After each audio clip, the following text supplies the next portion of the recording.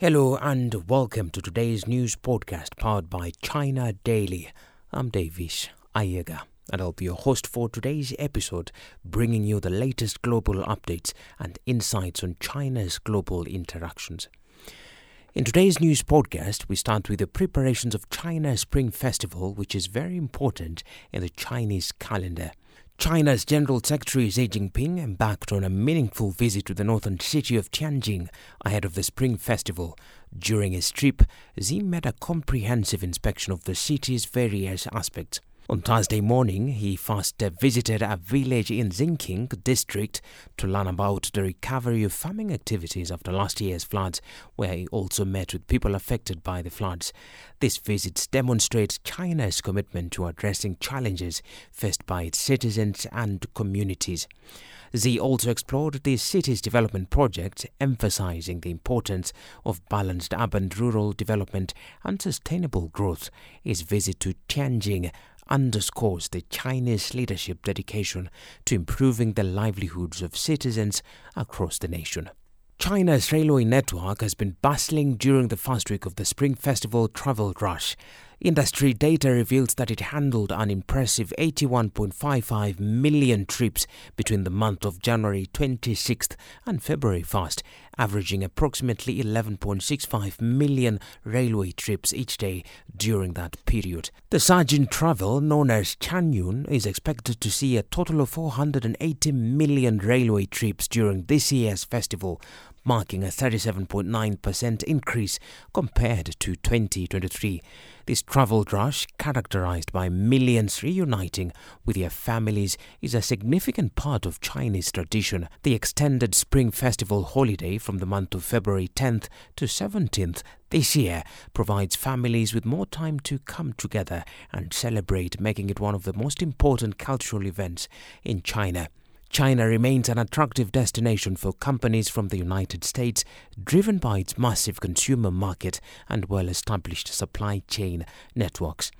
Business leaders and analysts emphasize that constructive political and business relations between the two countries are vital for mutual interest and global prosperity. China's vast market, supportive policies, industrial upgrades, and innovation prowess make it a crucial market for many U.S. companies. A recent survey by the American Chamber of Commerce in China found that about half of U.S. companies view China among the top 3 global investment destinations. Despite concerns over de-risking and tariff-driven rising operation costs in recent years, the Chinese market remains significant to U.S. companies, with many viewing it as an essential part of their global investment strategy. 45 years ago, in the month of January back in 1979, Chinese leader Deng Xiaoping visited the United States, formalizing the normalization of diplomatic relations between the two countries. This historical event marked the beginning of a transformational relationship. Since then, the world has changed significantly and the relationship has evolved. However, a change in Washington's perception of China has led to a growing belief that the relationship should be seen as a zero-sum game. This mindset challenges the idea of mutual coexistence and cooperation that has been the foundation of the relationship. The need for constructive dialogue and engagement between the US and China remains essential for addressing global challenges and ensuring peace and prosperity in the 21st century. Chinese Foreign Minister Wang Yi has announced that China and Thailand will officially enter a visa-free era starting from the month of March 1st. Both nations have signed an agreement on mutual visa exemption, paving the way for enhanced people-to-people exchanges. This agreement is expected to significantly boost Chinese tourism to Thailand, strengthening the bonds between the two countries as they work towards a shared future. Thailand has been a popular destination for Chinese tourists, known for its rich culture, beautiful landscapes, and warm hospitality. The visa-free arrangement is said to further promote tourism and cultural exchanges between China and Thailand. At a recent summit in Brussels, the leaders of the European Union unanimously agreed to provide financial aid to Ukraine, ending a dispute that had erupted between the EU and Hungary. The disagreement was centered on a proposed €50 billion financial aid package for Ukraine from 2024 to 2027. The resolution marks a significant step towards supporting Ukraine in the face of the ongoing Russia-Ukraine conflicts.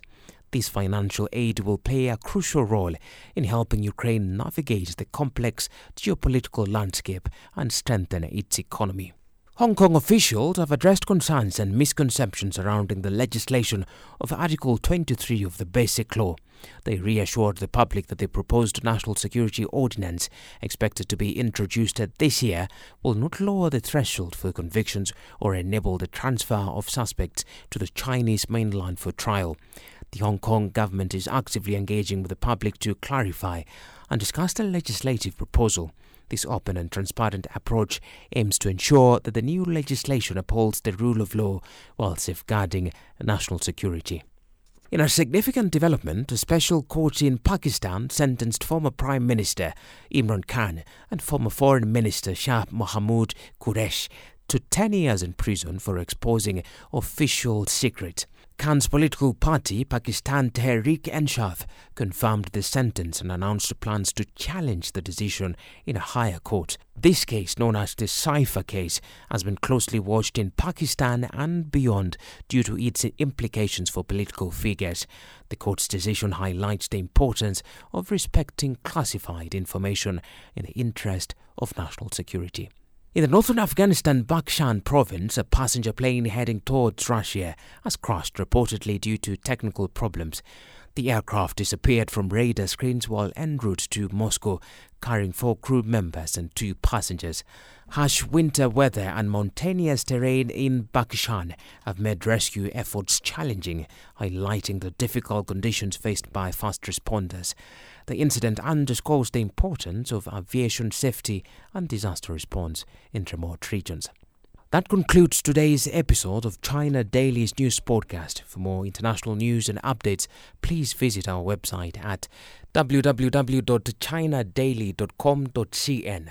Thank you for joining us today, and we'll look forward to bringing you more news in the future.